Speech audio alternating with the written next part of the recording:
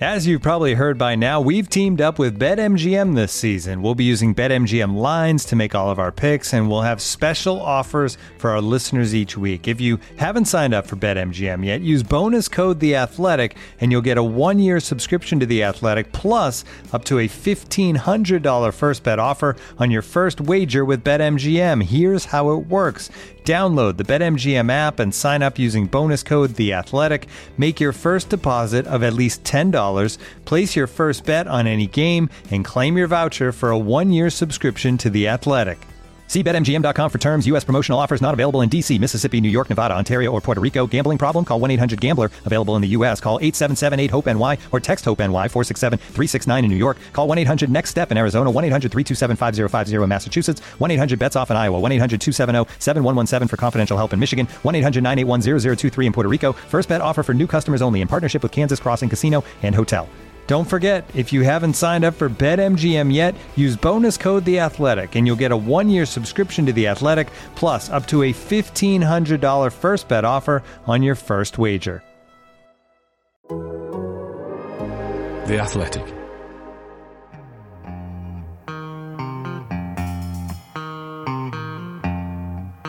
The only way to score is, of course, to play with a handbrake off. Hello, I'm Ian Stone. Welcome to Handbrake Off, the Arsenal podcast, brought to you by The Athletic. Joined this week by Amy Lawrence and Adrian Clark. Hello. Hello.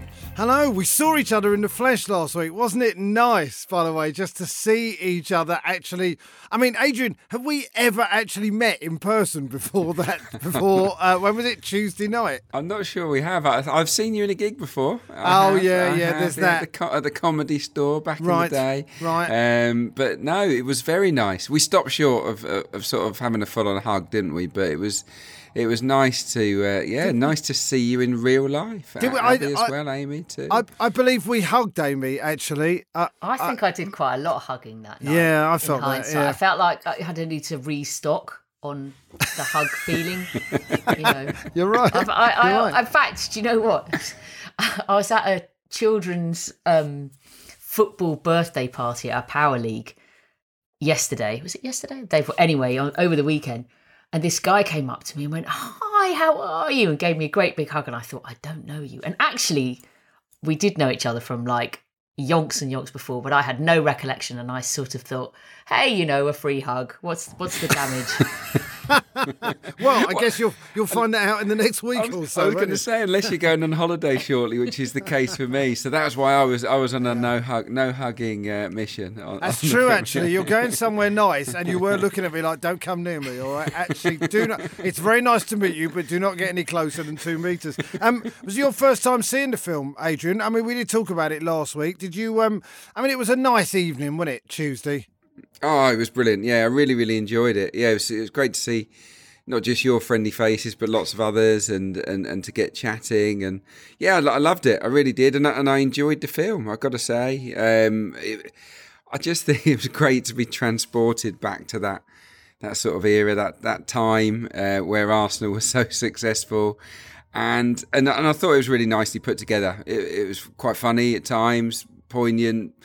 Lots of honesty in there. It was a bit sad towards the end. This, I should say, for listeners who don't know what we're talking about, this is the Arsene Wenger Invincible film, the new film that was out, I think, a couple of days ago. We saw we were at the premiere with some Gooner royalty, wasn't it? Wrighty was there, Dave Seaman, yourself, Adrian. Well, it was really nice. Yeah. Wrighty came up. I introduced my son to Wrighty, and he was so nice. He always comes up with the right things.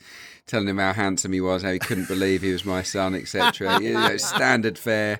He is insulting you at that point, you know that. Yeah, absolutely, yeah. No, totally. But it's all right because it's Wrighty. But yeah, no, Pat Rice, bumped into Pat and he said, "Oh, your dad, he could play, he could play like this." And he didn't have to say that. It was really nice. It's a nice thing to say, that, actually. It's a very nice thing to say. Amy, I mean, you saw it for the second time. I mean, you said you loved it second time more, really.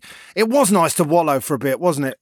Definitely. And the first time I saw it was just like a download on my laptop. So obviously it's a different experience to being on the big screen. And there was something about the atmosphere of the night. I thought it was a really fantastic vibe, like you say, all that Arsenal royalty, and as well as the older guys. I thought it was really quite fantastic to have Mikel Arteta there and Edu. So, representation from,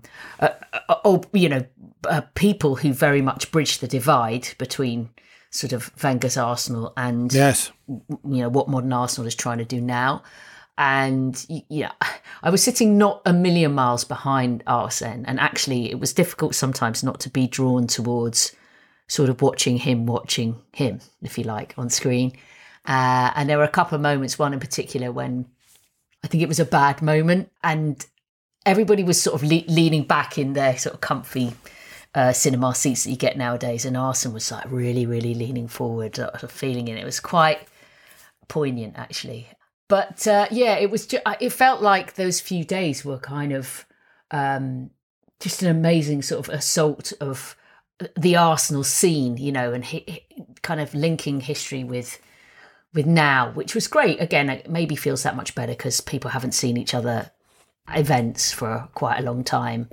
But on the Friday night, there was a fantastic event at the Barbican where a composer called Mark Anthony Turner has written a symphony, essentially, a symphonic poem to images of 1989. We'll talk about that in a little bit. But it was George Graham and Lee Dixon and Nigel Winterburn and Alan Smith in attendance. Paul Davis was there. Dave Rocastle's family was there. No Tony Adams? Well, he doesn't live so nearby, so maybe it's not so easy for him to get to all these things. No. And then on the Monday was the Arsene Wenger David Dein Fandango at the Palladium. Fandango. Yeah. Tremendous fun or too hot, depending on who you ask. Yeah, maybe both. Maybe both, too hot yes. fun. That doesn't sound too good. Anyway, it was, and that was very well attended by, great to see sort of Kolo and Cesc and Lauren and Jens and, a range of former players. Patrick nearly brought the house down just by being there. He walked in and everybody started singing the Vieira song. And actually that was really emotional. He was like patting his chest and you could see what it meant to him to be back in, Hope Mikel wasn't there for that one. Yeah. Well... I mean, and then the next day was so it was literally kind of like non-stop Arsenal land. It was like kind of crazy. Yeah, we've had worse weeks. Can I just say, on Arteta and Vinai being there as well at the premiere, I just wondered whether they were. Because I felt it was quite inspirational at times. So it was obviously nice to be sort of taken back to that time. But a lot of the stuff that Arsene was talking about in the film, the winning mentality, the blend between the English culture, the fight, unity is what he mentioned, and what Mikel mentioned to Amy a few times last week. Exactly, the unity was big. So I wonder whether they were inspired by it, and what that might mean for Arsene Wenger potentially being brought back into the fray at the club in some kind of capacity moving forward. I just wonder whether it might have impacted on them in that kind of way. But I think it could only have helped. I would have thought that Mikel would have gone back in with the players and it's sort of taken something from the film. I think that we'll find out, won't we, at the weekend at Anfield, 5:30 on Saturday. By the way, yes, we are playing Liverpool away. We wanted to ask actually a little opening question for you guys. The matches against Liverpool that spring to mind,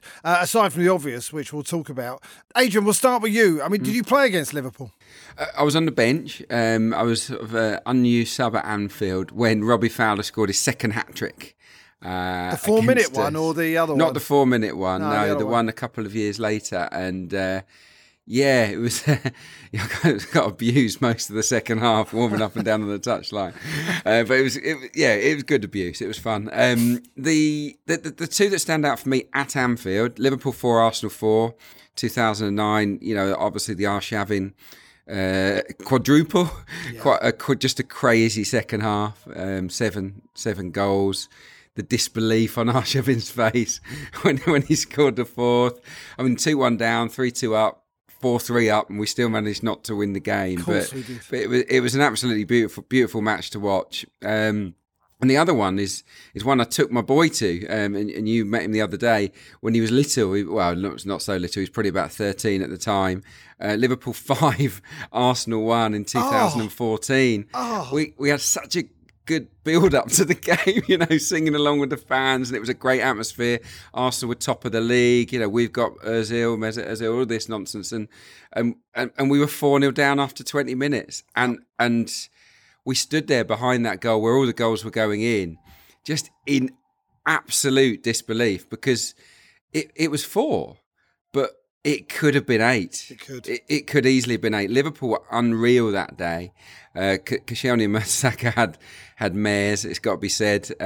But yeah, it wasn't just them; the whole team did. But it was a sort of a momentous day, I think, for Liverpool's journey. It was the first time, I think, that they really ripped a big boy apart at that period, and they almost went and won the league on the back of a run that was sparked by that win. And for Arsenal, it kind of was the first of several beatings we've taken at Anfield since. So I'm hoping we can sort of dish out our own beating to Liverpool sooner rather than later at Anfield. That it would feel like a statement with the moment we can do that. It'd be lovely. Amy, what about you? Aside from '89. I think it's around that period, really. I have a lot of very strong memories of matches against Liverpool. And in Mercy's hindsight... winning goal? Sorry? Mercy's winning goal? Absolutely. That was on my list. That was a great one. And that was right in front of the away fans. He kind of almost ran into us. And it was very thrilling. And I think, just to give it some kind of context and perspective, I don't think we have the same thing going on right now these days in recent years, where there's really one team and one team only that is, the Dogs, that is absolutely above and beyond everybody else, and you feel miles away. And almost every, I mean, it was Liverpool for the 70s and 80s broadly, and then Man United took over.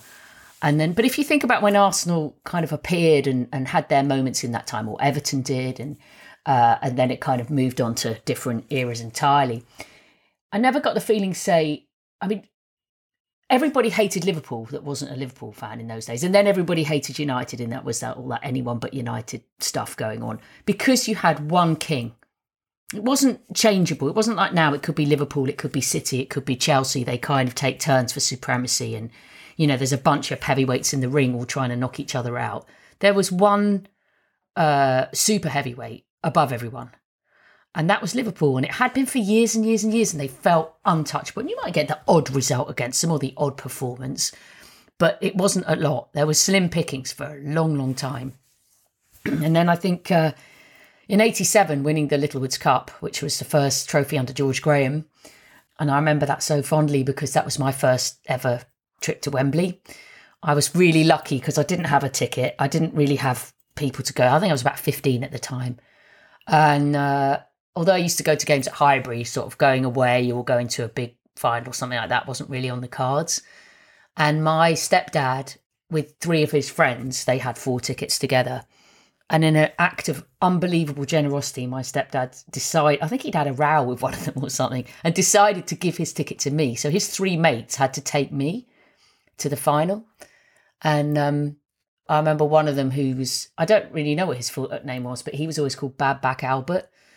And I went along with Bad Back Albert and a couple of other blokes who were much older than me. And they thought, why are we taking this 15-year-old girl?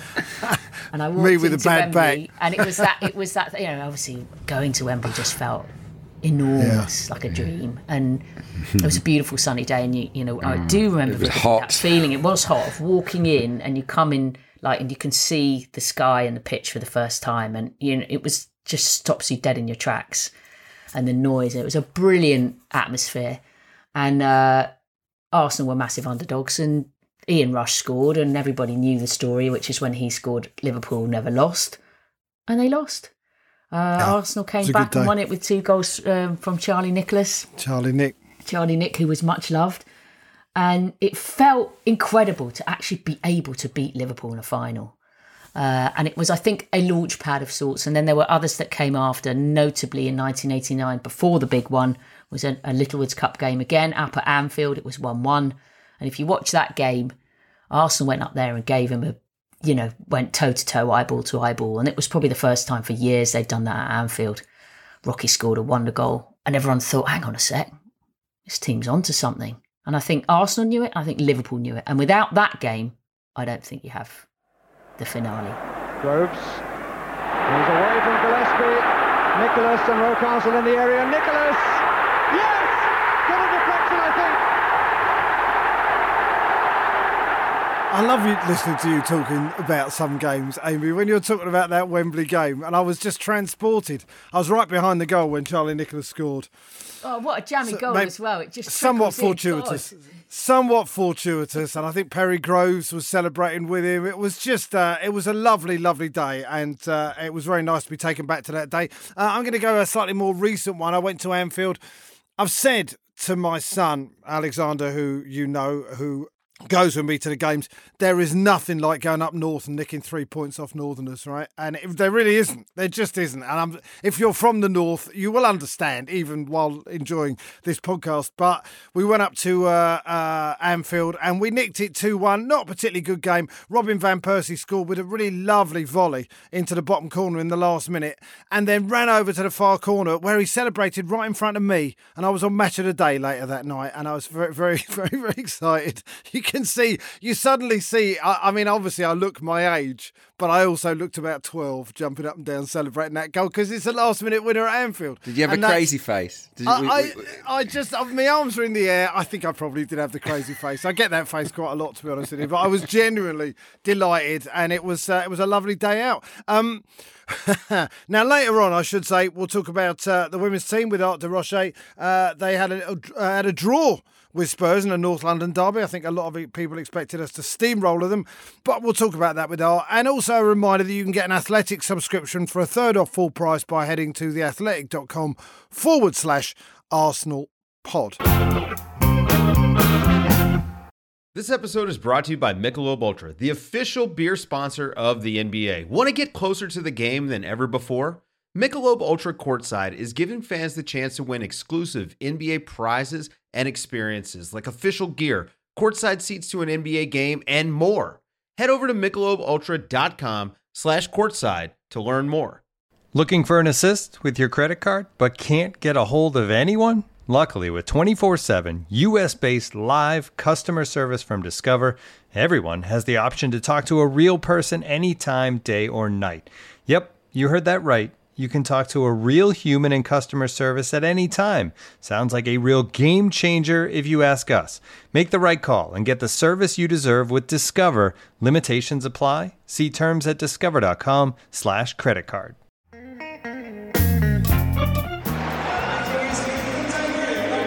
Welcome to England for Emil Smith Rowe. Oh, just look at his face. That tells you everything. There's a smile. There's a smirk almost. How proud he is to come on.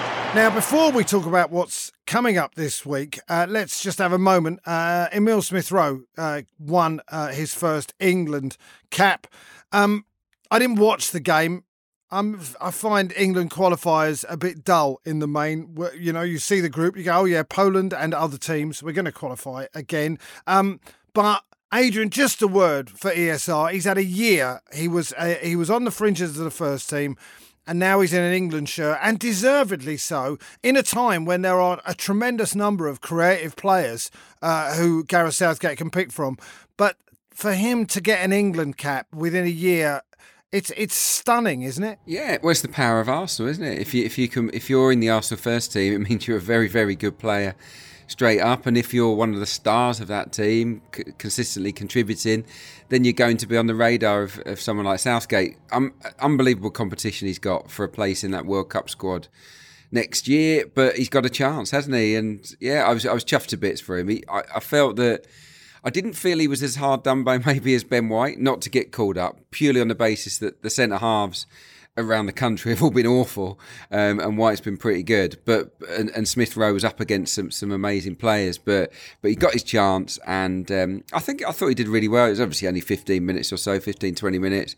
Looked neat and tidy, and yeah, I'm sure he'll get more caps. Good on him. And he got a nice hug from Aaron Ramsdale at the end of the game as well. Amy, I don't know if you saw it. It's just to have a few Arsenal lads in there. It's nice to see these young players getting their chances with the England team. It's probably helpful for Emil to come in and have ready-made mates and supporters around him. So people who will give him words of advice and make him feel at home above and beyond.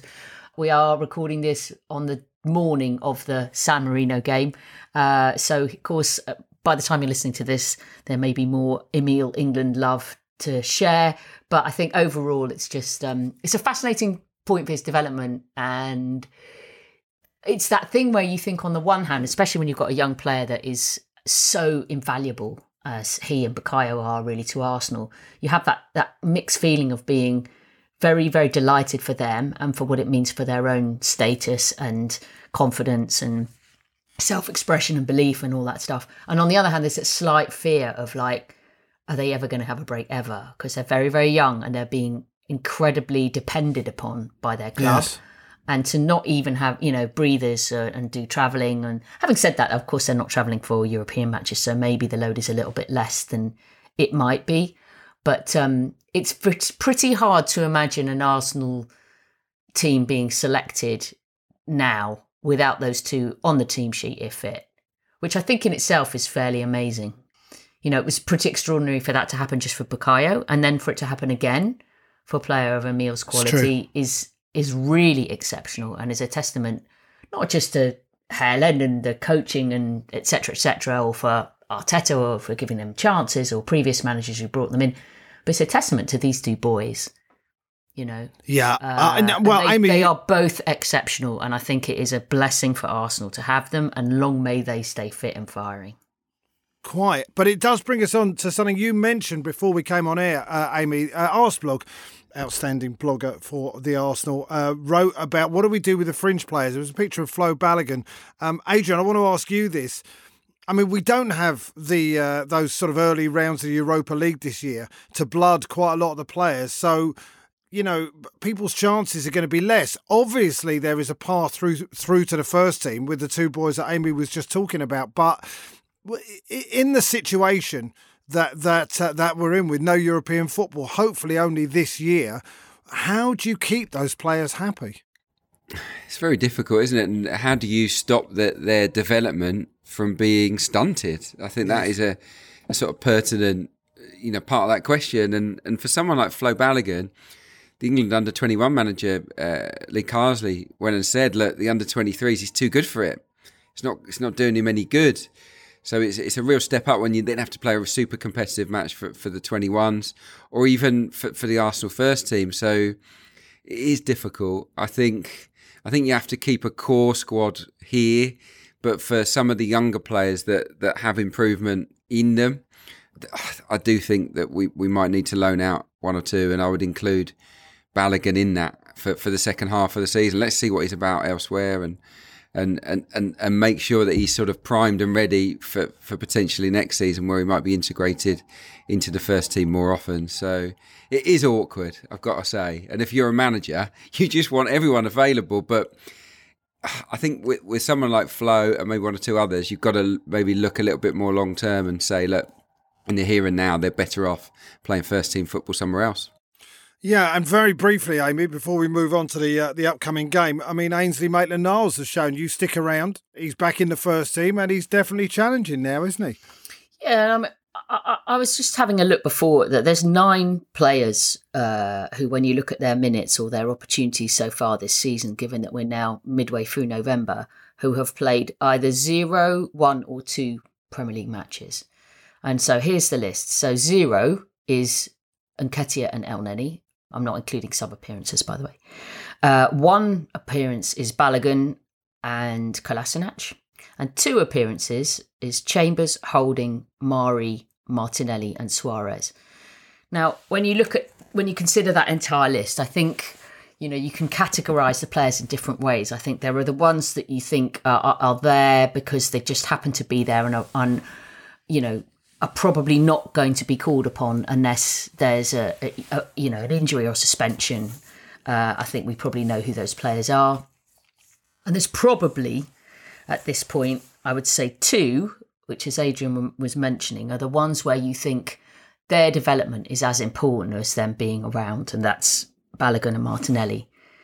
And the fact that the African Cup of Nations is coming up in January does give a clear opening with Aubameyang, potentially being away. but even still, you have to ask yourself that question: is it worth keeping both of them around for that, and potentially them not playing much football between February and the rest of the season, when what they really both appear to need is good minutes. So it's going to be interesting, but unless there is another kind of unforeseen injury that really gives them a pathway.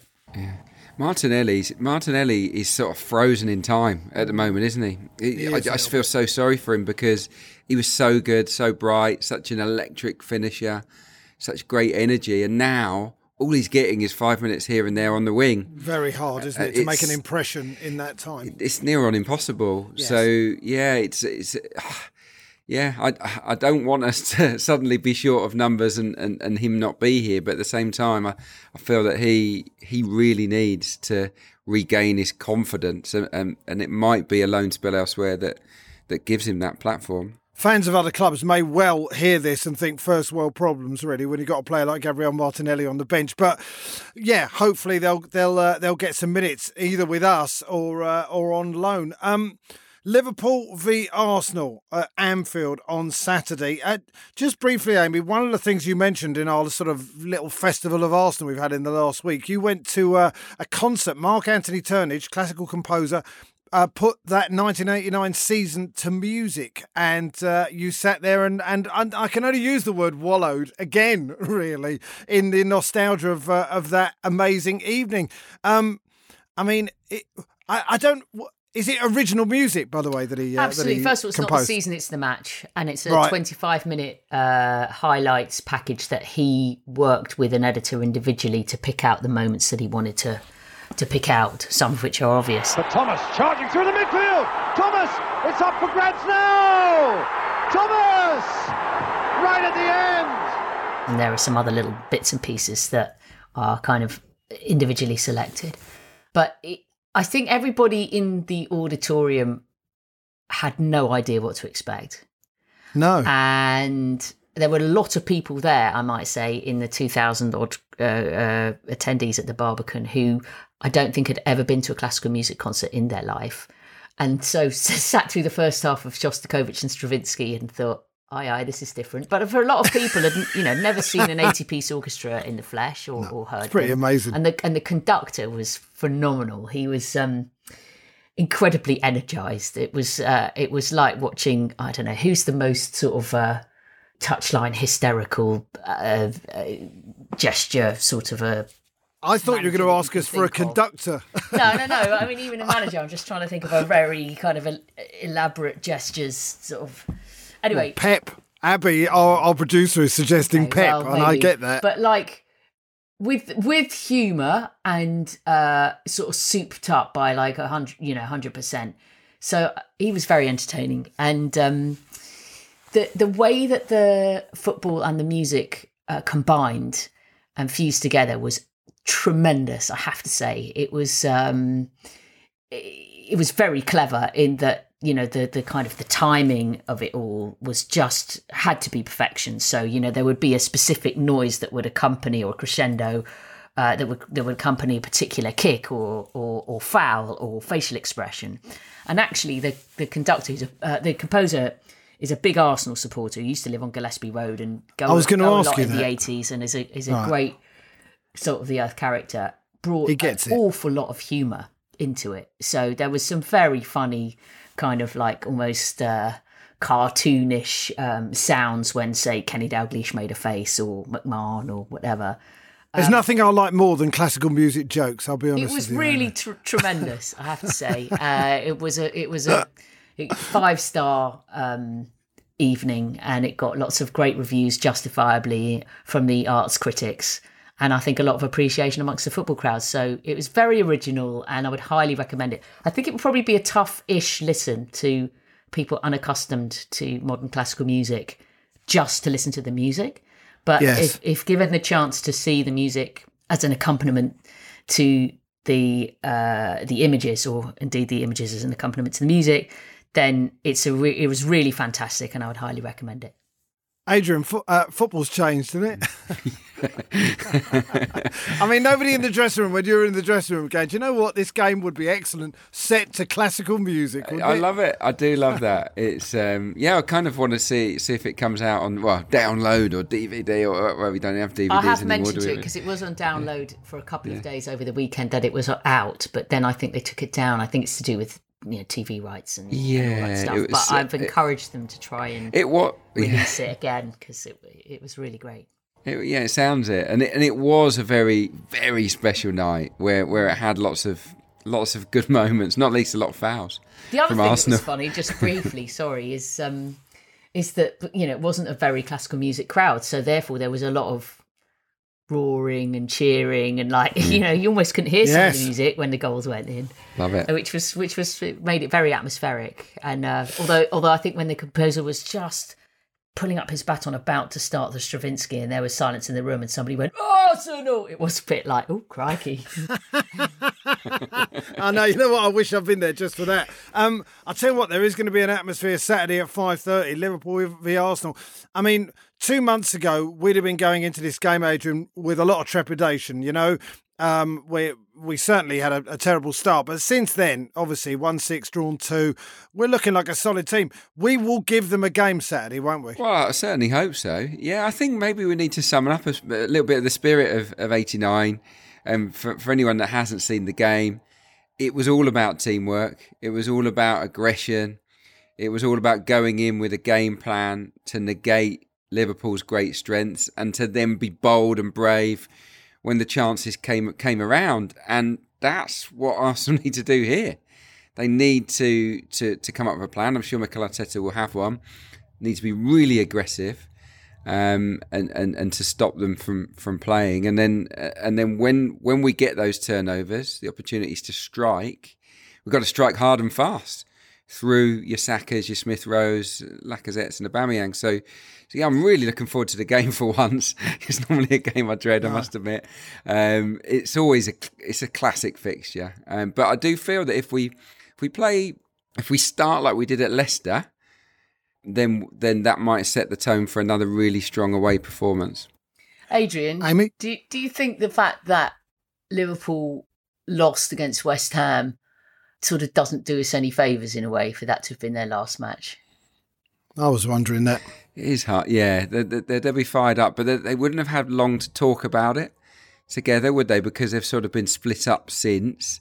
So there wouldn't have been much build-up because they've all been away. I don't know. It could affect them in two ways, couldn't it? That some of the players didn't have very good games at West Ham, not least Alisson, who had a shocker. Yeah. And if Alisson, if the goalkeeper, obviously, but I'd say the goalkeeper's second most important player in the team behind the striker, if he's feeling in any way down on confidence or hesitant, then that gives us a big leg up. So I'm really hopeful that Alisson has a hangover. And that Liverpool aren't prepped. Personally, I feel that facing Liverpool straight off the back of an international break it is preferable to facing them when they've had a full week to prepare. I do think that, because a lot of their players they'll still be in various countries. They won't rock up until a couple of days before the game. No, I mean, and the other thing, Amy, when we were at the when we were all at that Invincible doc the other day, Arsenal went on a long unbeaten run, as we all know, and then they didn't win for the next 5 after they lost at Old Trafford. And Liverpool had been on a 27-game unbeaten run, and obviously we're all delighted that they're not going to go through the season unbeaten. Maybe they're going to have a couple of week hangover that we can exploit. I'm just hopeful. I think that's a classic case of stony optimism going on. Do you know what it is? But I don't care. I don't care. I'm enjoying being optimistic at the moment. It's fun. Have I mentioned the young players and how good they are lately?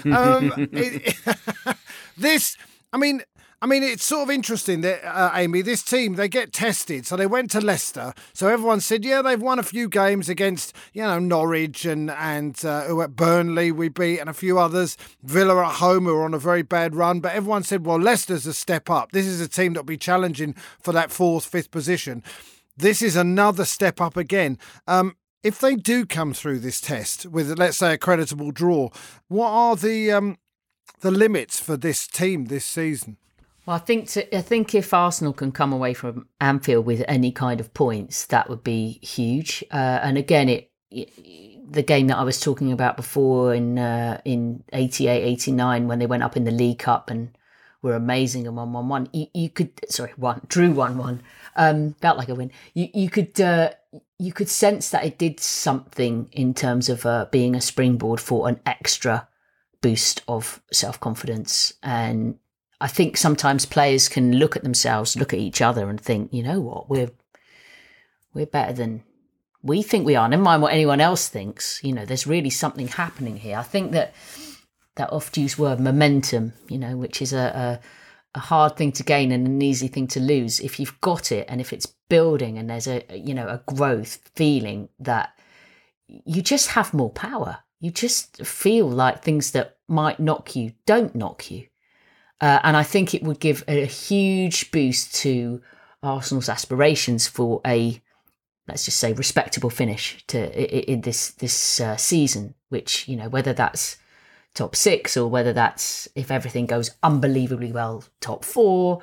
You know, I think given the vibes at the moment around the club, given the measures they took to try to rebuild and the money that they committed to that over the summer, there does need to be some reward for that. I think finishing outside the top 6 this year would be hard to stomach. No, we can't be having that.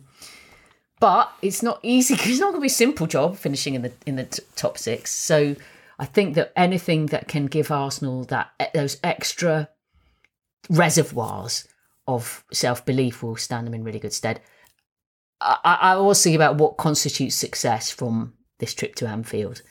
And in a way, not that anybody, you know, realistically is a fair chance that Liverpool are going to win. But if Liverpool win very narrowly, perhaps a bit luckily, and Arsenal give them a right old game, I still think that would constitute a good step. But obviously, it would be a great step to take something home take some points back with us. I completely agree. I think it's about showing that we're competitive, that we can go to Anfield and give them a game. I think that is the key here. The thing about this run is that, we are definitely heading in the right direction. But with that Leicester game, you know, who was the man of the match? It was the goalie, and he had to make a series of brilliant saves, and that's Leicester. It's not Liverpool away. So I feel that this is a serious examination.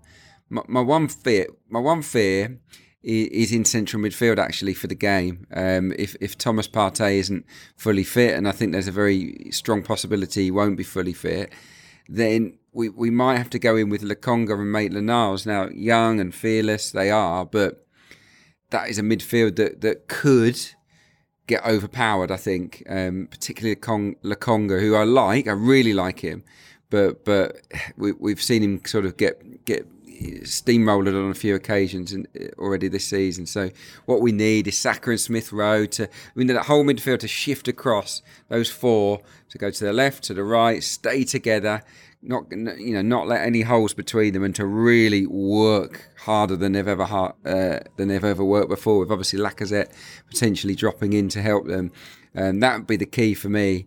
The fear is that Liverpool might steamroll us in that department, and then get at our back 4, which might be problematic. So we cannot let what we've done in the last few times we've gone to Anfield is play like we've never seen Liverpool play before. You know, we've gone and pressed them sillily, or gone a bit too gung ho and left unbelievable holes for Salah and Mane to just wreak havoc in.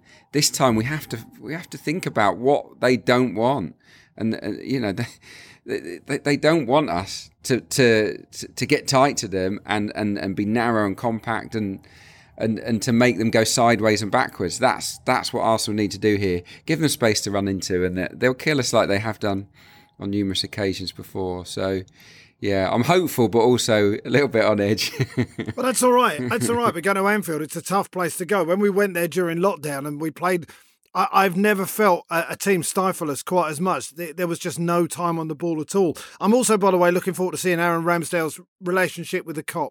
as well. I'm enjoying watching him more every week, and the way he is, particularly with away fans, but certainly with ours.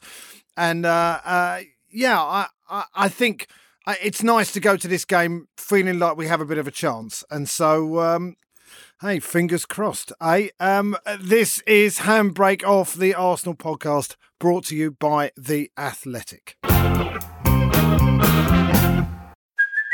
Hey, it's Kaylee Cuoco for Priceline. Ready to go to your happy place for a happy price? Well, why didn't you say so? Just download the Priceline app right now and save up to 60% on hotels. So whether it's Cousin Kevin's Kazoo Concert in Kansas City, go Kevin, or Becky's Bachelorette Bash in Bermuda, you never have to miss a trip ever again. So download the Priceline app today. Your savings are waiting. Go to your happy place for a happy price. Go to your happy price, Priceline.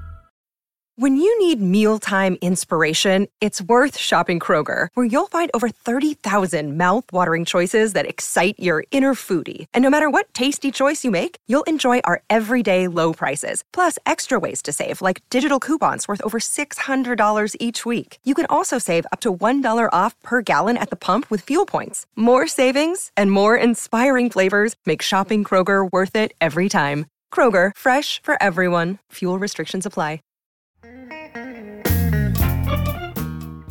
We were a bit with the handbrake at time. Yes, this is Handbrake Off. Adrian Clark, Amy Lawrence, myself, Ian Stone, joined now by Art de Rocher. Good morning, Art.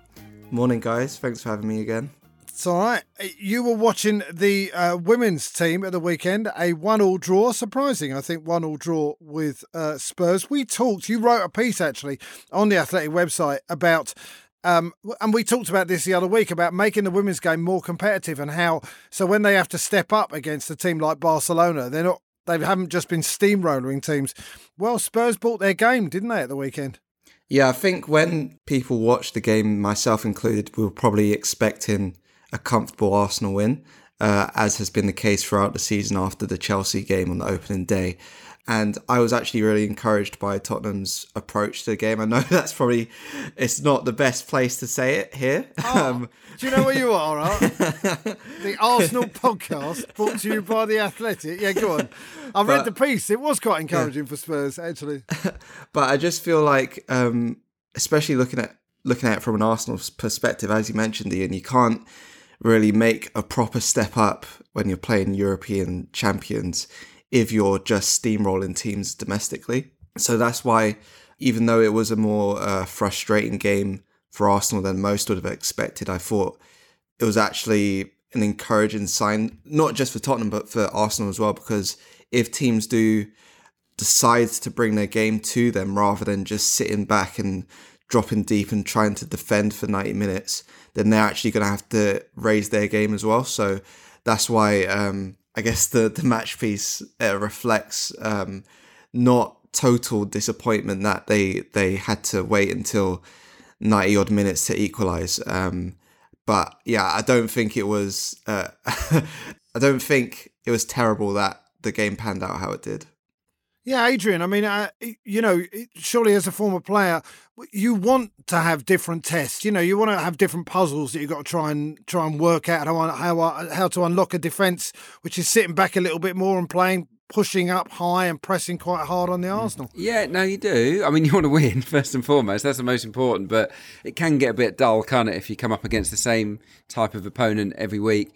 In this match, I thought that it was a good lesson for Arsenal with regards to their pressing. So they've been pressing more this season under Jonas Eidevall, and they've done it really well. And they did in this game at times, but Spurs were brave enough to play through it on occasion. They got their forwards into really good positions in between the Arsenal defence and midfield. There's that hole between the lines. The Spurs front two were brilliant in that particular domain, and it was like a reality check, and it was a warning really for the tougher tests to come against Chelsea again and Barcelona, etc. Well, not so much Man City this season, but the tougher tests to come. So I think it would have helped them in the long term, because Spurs did cause them problems. But this wasn't a bad Arsenal performance, in my opinion. I thought there was lots to lots of good football. They hit the woodwork twice, and Katie McCabe's shot. No back lift. Yeah, it was. She's got a hammer left boot, hasn't she? Wow. Yes. But yeah, for me, Vivianne Miedema was superb in the game. I thought that it was fitting that she was the player to get that last gasp equaliser. Just so much quality, it's ridiculous. In the first half, Arsenal put together a very nice move. Miedema switched it from her right foot to her left foot, and then just walloped it so beautifully. It's a good save, actually. The goalkeeper, it stayed with her. But she's world-class, isn't she, Miedema? And it was such a pleasure to watch her. Yeah, I think the difference this week was, so at Meadow Park, we're on the other side, we're not that as close to the pitch, whereas at the Hive, we were pretty much pit side. So you could hear pretty much everything that was going on. And for that shot in particular, she's there screaming for the ball back. She actually played the ball out and then received it back off Moritz. And then dropped back off, didn't she? And she was just there screaming for the ball back. And you could tell that she was quite angry, I guess, with the power that was behind that shot, but then also the header in added time. So yeah, it was good to see her in that zone, I guess. And I think aside from her, like McCabe and Mead as well were pretty much unreal too. Yeah, we got some players. There's no doubt about that. And one more thing, because I was sat in a hotel room in Nottingham doing gigs up there at the weekend, and I saw online around 1:15, the women's game is happening, and I start searching online, where can I watch it? And hang on a minute, it's on BBC One. This is a very positive thing. I know that we moan about the international break, and it does feel a bit endless sometimes. But to see Arsenal v Spurs on BBC One at 1:30 in the afternoon, well, that fills up an afternoon very nicely, didn't it, Adrian? It did. No, it did. Yeah, no, it was. I actually watched it after the event, but yeah, it was good to be able to record it and then watch it. No, it's great. It's great coverage now. Obviously on BBC, they're on Sky, aren't they as well? It's you got access to the Champions League on another channel. So yeah, it's all good, and the standard of football is getting better and better. And this is an Arsenal team to be proud of. I think in Miedema, McCabe and Mead and there's a number of other players there that are excellent. Got some real stars of the game, I think. And and I like the cut of Eidevall's-Jib. I think that he's a good coach. He's getting something a little bit extra out of this group of players. What I think they don't produce as much of is the triangle, the neat and tidy triangles, the free flowing football. They're a bit more efficient than they were. So maybe not always as brilliant to watch or as fluid to watch, but they're a better team. They certainly defend better as a team, even though in this game there were one or two issues with that. So onwards and upwards. I think Arsenal are heading in a great direction. Yes, men's and women's. It's excellent. By the way, if you're interested in hearing more about the setup of Arsenal women's side, then The Athletic have a new podcast out called In the Boardroom. The first episode sees Jackie Oatley speak to Claire Wheatley, who is head of women's football at the Arsenal. Jackie's conversation with Claire covered many aspects from what life was like as a player in the 90s to the transformation and professionalism of the women's game. Sorry, the professionalisation. That's a long word, of the women's game since then, and how she's trying to steer Arsenal through those changes. Here's a clip to give you a little taste. Can you just paint a picture for people who don't know what it was like at Arsenal, who were clearly to become one of the leading lights, but generally speaking, what it was like for women playing football back then, and what sort of other jobs did players have, and how often did you train, and what were the facilities like, both at Arsenal and elsewhere? Yeah, and bearing in mind, of course, Arsenal were one of the leading teams, yet our training facility was relatively fantastic. Relatively, I use that word, because we had the JVC Centre, which many people will know about if they're Arsenal fans or they've trained at Arsenal when we were at Highbury. And that was pretty much a carpet on top of a concrete base. And we trained there twice a week, 8 till 10. But an hour of that was fitness, and we trained around the pitch at Highbury or in the East Upper Stand. There was like a red rubber, not crumb, but it was fixed. It was fine for running on because it didn't add to injuries or anything, but it certainly wasn't conducive to a professional game. So yes, we would do training around on that facility so that you're getting the high speed runs, but also up in the East Upper, so using the stairs to train on. Because I think if you'd have trained on the concrete facility in the JVC Centre at the time, and also there were other bookings that we had to contend with, remember, it was so amateur back then. What we tried to have was a professional outlook. I think that's probably the best way to summarise it. And again, for us to be training, albeit not allowed to touch the pitch, but around the pitch and in the stadium, kind of had a little bit of kudos about it in a strange way, because other clubs hadn't yet affiliated strong teams with their men's teams either. So if you enjoyed that, would like to hear more, then do subscribe to In the Boardroom, the podcast from The Athletic. Let's have a song to end. Amy, I'm going to come to you first, because I know you like this bit. Well, I just thought I need to kill your optimism a little bit, I'm afraid. Oh, really? For the game ahead. A bit of, like it might not be everything you wish for, so I'm going for Buzzkill Lawrence. Tricky and Hell is Round the Corner. Such a good song. It is a good song. Oh, let's hope it's not. No. Oh, what about you? Let's have a song from you. You're right. You didn't point out. You weren't specific. What about you, Art? There's no logic behind my pick other than it's been stuck in my head all week, and it's the tour version of Flashing Lights by Kanye West. There's a nice little bit at the start that they added in, which I can't not think about, so I have to pick that. I was just thinking somebody should have chosen some classical music. But Adrian, I'm looking at you, but I'm thinking no. No, not much classical knowledge this end, I'm afraid. Yeah.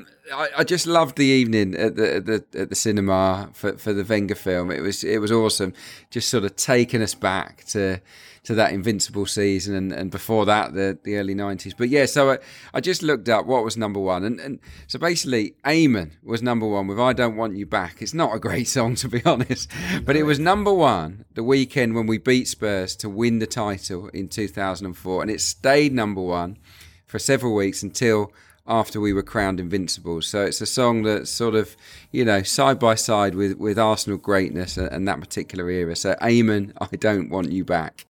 All right. I'm going to have something, because I was thinking about the international break, and it does seem a bit endless sometimes. And so I've had Waiting by Green Day. I've been waiting a lifetime for this moment to come. It's not a lifetime, it's slightly less than 2 weeks, but even still, it maybe you get a sense of the wait for this massive game at Anfield at the weekend. That's it for Handbrake Off. Thanks to Amy and Art and Adrian and Abby. All the A's, by the way, I've just realised. And thanks to Abby, our producer. And thanks to you for listening. I'm Ian Stone. See you soon.